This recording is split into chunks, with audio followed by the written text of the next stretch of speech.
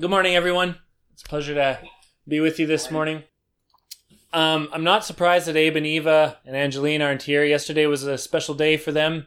It was their rededication wedding ceremony because not that their first wedding was illegitimate at all, legally speaking, and in the eyes of God, they're certainly married, but they didn't feel like it was the joy and the specialness that a wedding deserves. Eva told me she was sitting downstairs waiting for it to begin just by herself, and I went down and was talking to her, and I said, does this feel quite a bit different than the first time? And she said, yeah, the first time Abe and I were in all black, and it was in the middle of church. They brought us to the front. The preacher talked for a while. We said, I do, and then we left the building married. It wasn't special at all. And so they were all dressed up. It was decorated. There were speeches. It was the full thing. And the full COVID thing. Yeah, there was only 10 of us in the building. But Abe and Eva, they were grinning ear to ear the whole time. There were tears. There were really kind words. And we did record it.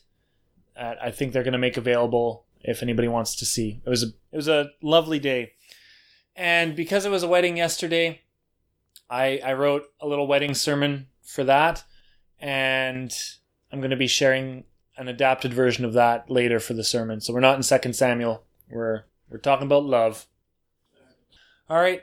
Andrew's on the communion schedule, I think for the first time ever. Like he's not just filling in. He's in the schedule. He's locked in. So I'll turn it over to Andrew now. June 13th today. I was struggling with what to do for a communion message for today. Being June 13th, I immediately thought of Sharon's parents' wedding anniversary, which is today.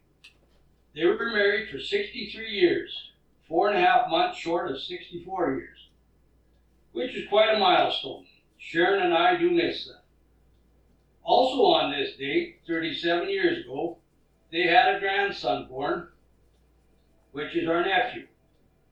His parents, which is Sharon's brother Bernie and his wife, named him Andrew after me, which I consider quite an honor. We have not seen Andrew for roughly 26 years. The reason why is Andrew's father and grandfather had a dispute about money.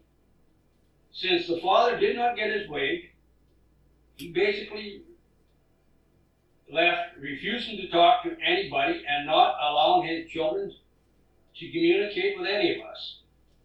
We have made an effort to contact them with no luck. This crazy dispute has robbed everybody of a relationship with one another. You see these situations like this in other families also. You sometimes also see it in church families where people leave the church for some silly dispute. This is when the devil wins. In the end of our days, all we will have left that means anything to us is not our stuff, but our relationships with our children, grandchildren, family, friends, church family, and most of all, our relationship with our Lord and Savior Jesus. Jesus died on the cross for our sins. He forgave us, so we need to also forgive others. At this time, I'd like to pray for the emblems. Dear Heavenly Father, please forgive us where we need forgiveness, and help us also give forgiveness and seek forgiveness so we can restore relationships if we need to. And bless the emblems as we partake. The bread representing his body, and the juice representing his blood. I'd also like to read another little thing here. I will admit, I have also had disputes with my parents, but nothing that we couldn't resolve. Last Sunday, Sharon and I checked off quickly after church so we could go visit my father. He is 96 years old. We had not been able to see him since February 2020 due to COVID restrictions. My sister Angela helped arrange the visit, so she was there also, plus her son Daryl and his wife Janine and their sons Blake and Brody. My father had not met Brody yet, who is almost a year old. It was an outdoor visit. My dad does not say much anymore, but he said to me he felt very blessed sitting there, watching and holding his great-grandchildren, watching Blake chasing a wild rabbit while we were sitting there, and also Brody was tapping on the table. So my father started tapping on the table with him, and the two of them were joined tapping on the table because it was making noise. Tin table. The tin table. And Brody realized he's making noise and was enjoying it, so my dad was tapping the table with him. There were 4 generations of hootlers sitting there. When my sister Angela brought him back to his room, he also told her he had a very good visit and felt very blessed to see us all. That's it. That's so lovely, Andrew. Thank you for that. And yeah, a portrait of a family apart, which is tragic, and a portrait of family together, which is beautiful. And yeah, very well said.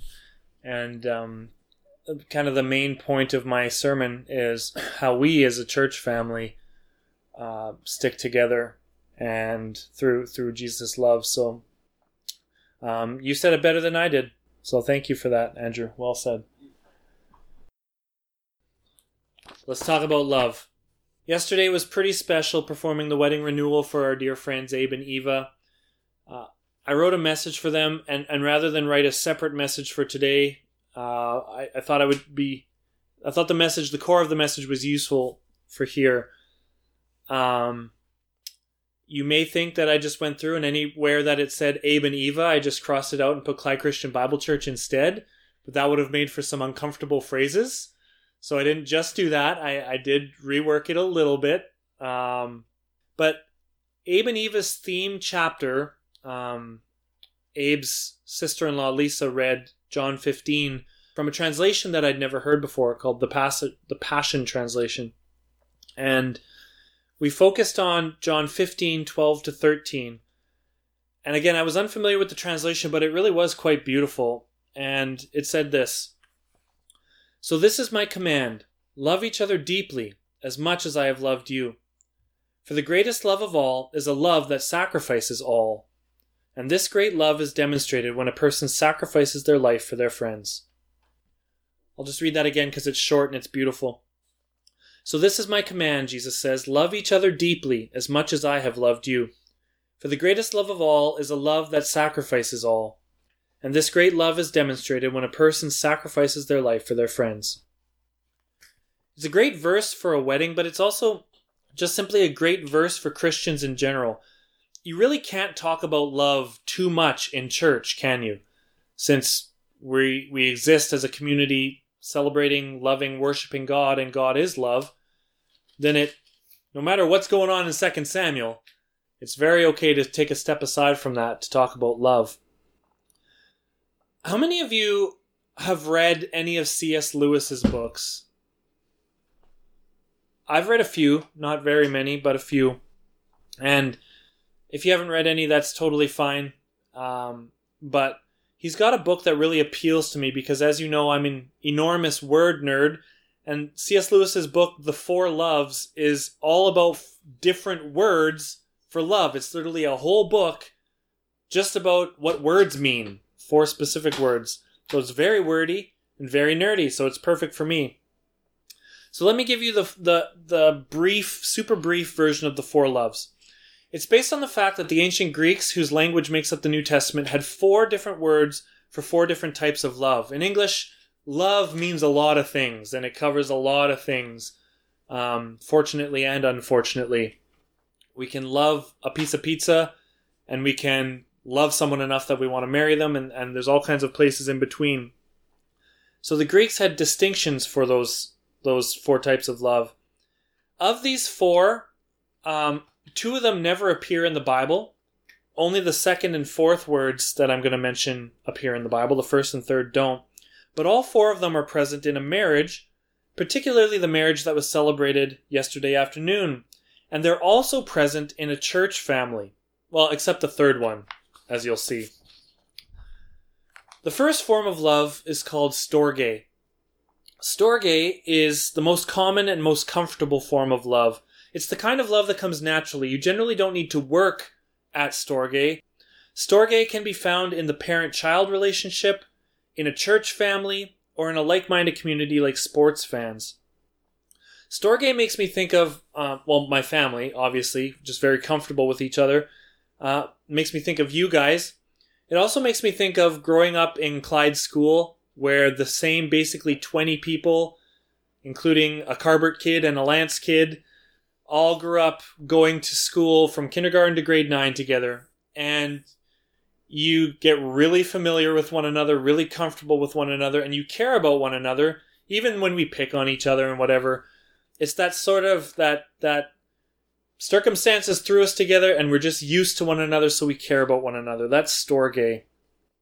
Married couples experience this kind of love every day as we live our lives together in routine, not needing to constantly consider our love, but simply existing in it. Like a fish doesn't consider the water it's swimming in, storge doesn't consider the love that's there. It just is there and is felt and is appreciated and is often even taken for granted.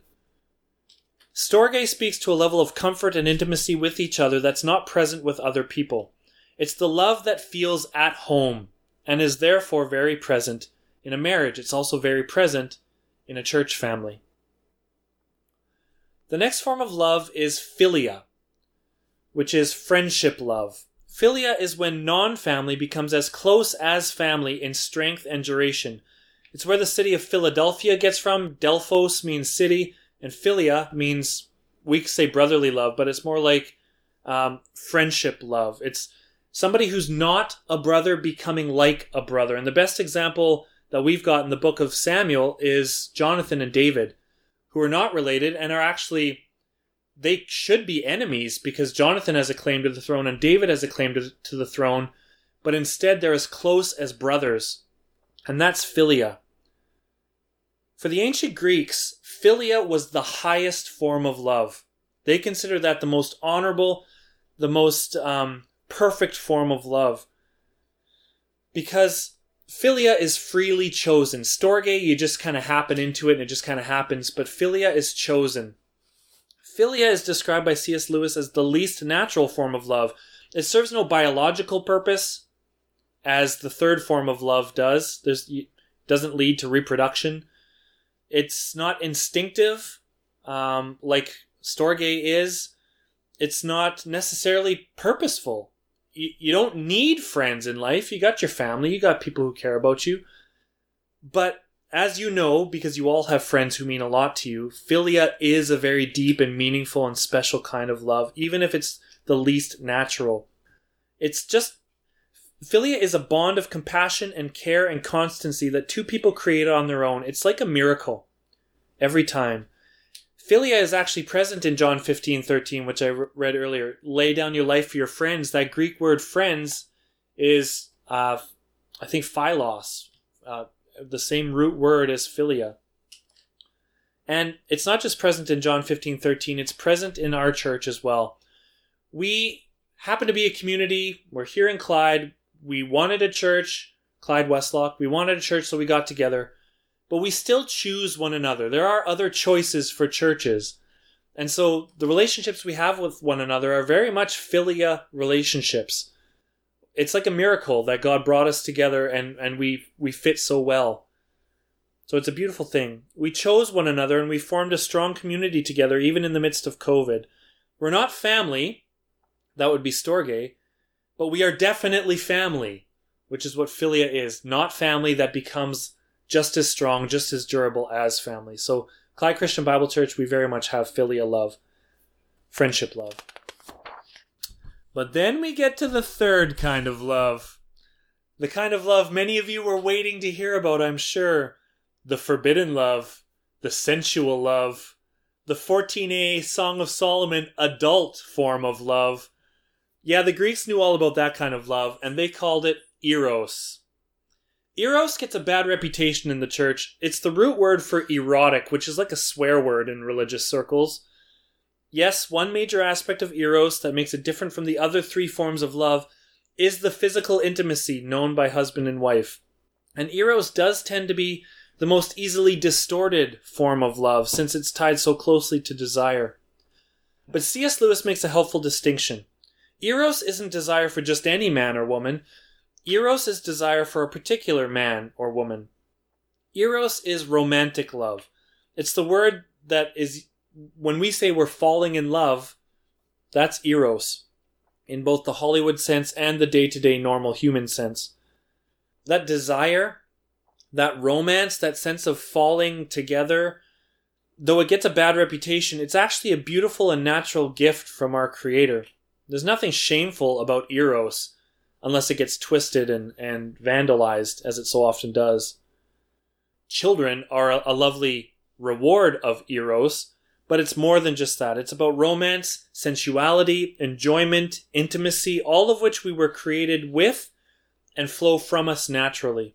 So Eros is not a dirty word. In its proper context, it's something to be celebrated, even in the church. So those are the first three kinds of love. Storge, familiar love, philia, friendship love, and Eros, romantic love.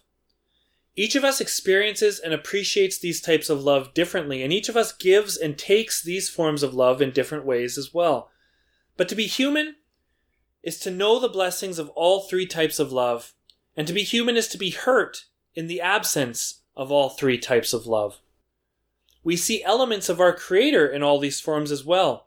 In Storge, we see His closeness and His familiarity. In Philia, we see His choice to love us. In Eros even, we see the pursuit that our God has for us. It's not a romantic pursuit, but it's similar to that. In fact, Song of Solomon, which is all about sex and romance, Song of Solomon can be interpreted as God, the lover, pursuing us, His beloved. So, in all of those three forms of love, we have glimpses of our Creator. God loves us in these ways as well. They're all important. But there's another form of love, the most important form of love. It's the word for love used by our Master Jesus in John 15:13. It's the kind of love that is best seen and modeled in the person of Jesus Christ. This fourth form of love was the lowest form of love for the Greeks. It was the most dishonored form of love. It was seen as lowly and beneath them. But in time, this fourth form of love came to be known as Christian love, since our Master and His followers took this fourth form of love and forever changed the world with it. This fourth form of love, the greatest of all forms of love, is called, does anybody know? Go ahead and unmute and say it if you know it. Show off your Greek a little bit. Yes, Barb, agape, that's exactly right.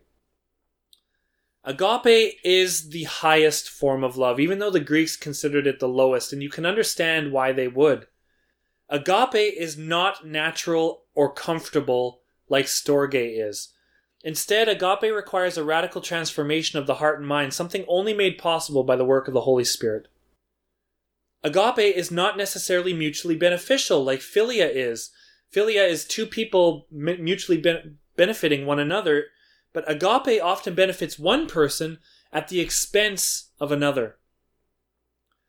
Agape is not desire-based like Eros is. Instead, it is service-based. It doesn't seek to receive something, but to give something, sometimes giving everything. Agape is selfless love, the kind of love that leads to humble service and charitable giving and kindness to enemies.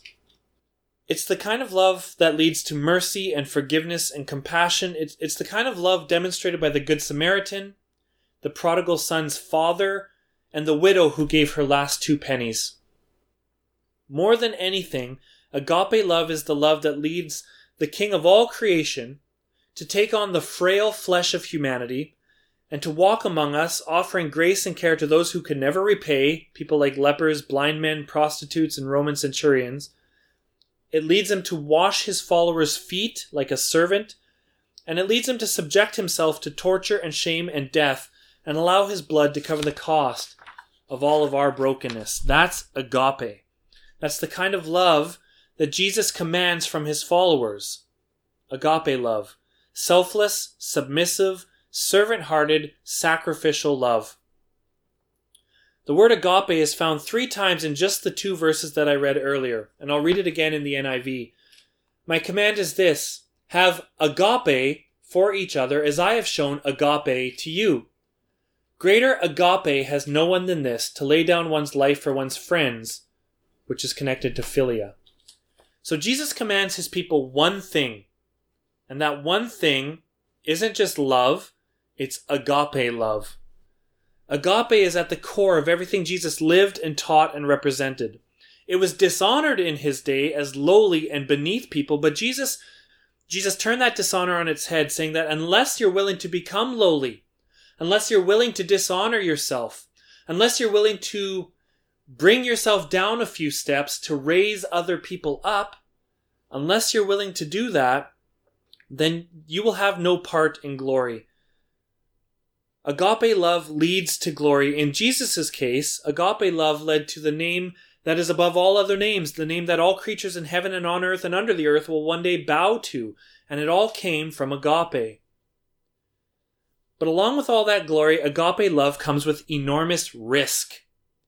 It is indeed deep, as the Passion translation of the verse says, that John 15:12 talks of a deep love, and I love that they included that word deep. Deep means powerful and immersive and life-changing, like the ocean itself. But the ocean also demands a certain amount of fear. Deep is good, but it can consume you if you aren't careful, just like the ocean. But the beauty of agape is that the more you are consumed by it, the more you're swallowed up by agape, the less you know fear, and the more you know freedom. Agape is deep, and it takes a massive amount of trust and humility to step like Peter onto the tumultuous waves of Christ-like love. It doesn't come naturally, and agape can be intimidating to behold. This was almost certainly true when you came to know and follow Jesus. The prospect of diving into that kind of love, the depth of that love, probably brought about some intimidation, some uncertainty, maybe even a little fear. In fact, Jesus orders us. He demands that we as his disciples count the cost. We need to assess the risk of following him, because there is enormous risk in following that kind of agape love. It demands taking up a cross daily. It demands an enormous amount of sacrifice and humility. So, yes, there is risk to agape. Deep love requires risk. This was true in your relationship with your spouse as well. I remember the fear that I had when I asked Angie if she wanted to date me, never mind marry me. It's terrifying. For her. Taking steps towards intimacy, accepting the care of others, those are tremendous risks. A willingness to forgive, a willingness to trust, a willingness to be vulnerable, a willingness to live a life that constantly lays down yourself for the benefit of your partner or your neighbor. That's a risky proposition. That's what you're signing up for when you come to church, laying it all down for the good of Jesus, the good of your neighbor, the good of your enemy. And you thought church was just a coffee club. No, it's so much more than that. It's swimming in agape. It's being filled up with agape so that we can pour out agape to others. As I told our lovely Newfelds yesterday, that laying down of self is the call of marriage. That's what marriage is all about. It also happens to be the purpose of Christian communities. Not one person dominant over the others, not Chris the head ruling over all of his sheep. That is ridiculous, and I wouldn't want that. Instead, it's a body of believers fully committed, like a marriage relationship, fully committed to loving others before themselves. It's a people fully united in storge, philia, eros, and agape. And that can only happen when agape rules supreme over the other forms of love. Selfless, Christ-like love must overpower and outlast familiar love, friendship love, and romantic love if a marriage is to last. Heck, it's strong enough to love enemies, persecutors, and even oppressors. It's strong enough to undo darkness, hate, and evil, even death itself. That's agape. So never mind just a marriage lasting, agape must reign supreme if a church is to survive. When Jesus tells us that the greatest love of all is the love that sacrifices all, that's the definition of agape. And that's what I love seeing in you, my brothers and sisters, in Clyde Christian Bible Church. I see how selflessly you care for each other. We've had tears even in this service because one of our brothers is moving away from us. I see how selflessly you care for each other. I see how you are willing to lay down your lives for each other in ways both large and small, making sacrifices to your wallets, your preferences, your egos, in order to edify one another and our neighbors around us. I see how you refuse to dominate or control or overpower each other, but instead choose to empower one another in word and in action in the same way that Jesus shares his power with us. Rather than crush us or burden us or overwhelm us with his authority, he shares his power, and I see you doing the same, empowering one another. Selflessness, sacrifice, sharing, and submitting. Those are all words I just used in the last paragraph, and they are all markers of the Holy Spirit. They are the markers of agape, and they're the markers of a healthy body of Christ. And in you, Clyde Christian Bible Church, I see these things. I see the work of the Holy Spirit. I see agape, and I certainly see a body of Christ that I'm proud to be a member of, even if I'm just a fingernail, or an ear hair, or a kidney stone, whatever it is. I'll take whatever part of the body I can take just to be a part of you. The Sunday after a wedding, especially a recommitment of marriage, is a great time to recommit to the commandment of love that Jesus gives in John 15. The love we seek together in him and share together for him is deep with all the beauty and risk that word represents. It is sacrificial with all the power and humility that word represents. And it is agape.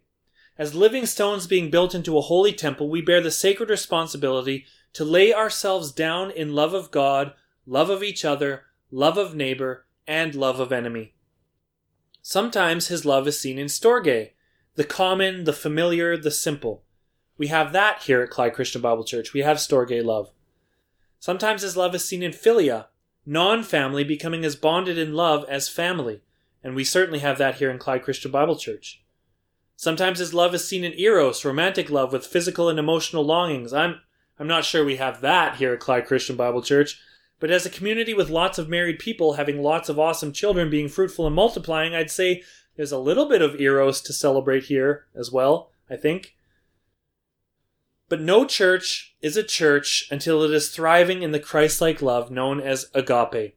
Any social club can have philia, storge, I suppose eros, but there's something unique about the church, and it comes down to agape.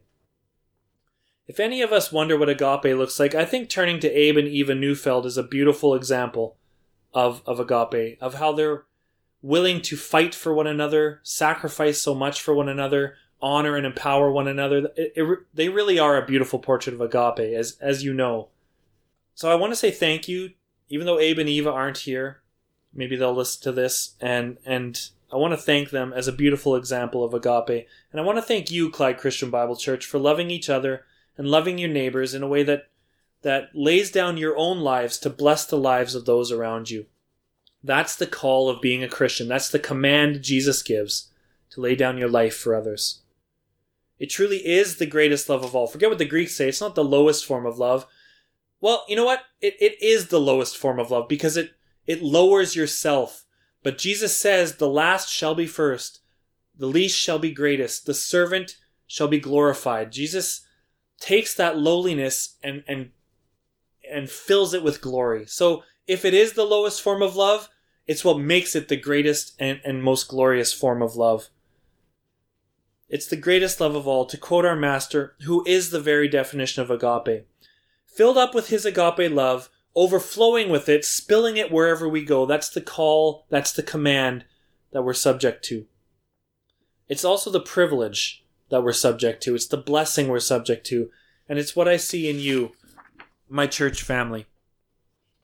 And so I'd like to close this morning in the same way that I closed my sermon yesterday for Abe and Eva's lovely ceremony. I'm going to pray Paul's prayer from Ephesians 3:14 to 21, which is a beautiful prayer steeped in agape. Every time you see the word love, or every time you hear the word love in what I'm about to pray, it's the word agape. So let's pray together. For this reason, his call to experience and share agape. For this reason, I kneel before the Father, from whom every family in heaven and on earth derives its name. I pray that out of his glorious riches he may strengthen you with power through his Spirit in your innermost being, so that Christ may dwell in your hearts through faith. And I pray that you, being rooted and established in agape, may have power, together with all the Lord's holy people, to grasp how high, how wide, how long, and how deep is the love of Christ, and to know this love that surpasses knowledge, that you may be filled to the measure of all the fullness of God. Now to him who is able to do immeasurably more than all we ask or imagine, according to his power that's at work within us, to him be glory in the church and in Christ Jesus throughout all generations, forever and ever. Amen. Father, thank you for agape. Thank you for selfless, sacrificial, servant-hearted love that you demonstrated to us in coming and being like us, in serving and loving us. I pray that we would be filled with that example of agape and that we'd bring it out to the world around us. I pray that we would know how high and wide and deep your love is, that we'd be consumed by the depth of your love, and that we'd be good ambassadors of that love to our friends, our neighbors, and even our enemies. Jesus, thank you for this church family. Thank you for the philia, the storge, but especially the agape that we have together. I see you, Jesus, in my brothers and sisters here, and I'm thankful for that. I'm thankful that we can be your body together, a body that loves one another with agape love. So we are very thankful. We are also especially thankful today for Abe and Eva, for the special love that they have, for what role models they are to all of us. And we celebrate their love today as well. Philia, storge, eros, and agape. We pray all these things in your loving name, Jesus. Amen. All right, so that's why we sang songs of love. That's why we exist as a church, is for that agape. And it ties in really well with Andrew's message of the tragedy of family being apart. And we, like your nephew shares your name, Andrew, we share the name of our master. We are Christians. And it's a tragedy when Christians break apart from the family by no longer being filled with agape. But it's a beautiful thing when family is brought together in agape, just like Andrew's dad and Andrew himself and Daryl and the boys. So that was a beautiful example of that, Andrew. Thank you for sharing that. That's the kind of love that Jesus commands from his followers. Agape love. Selfless, submissive, servant-hearted, sacrificial love. My fingers are fat and I struggle. My fingers are fat and I struggle. The life story of Yella Bossa.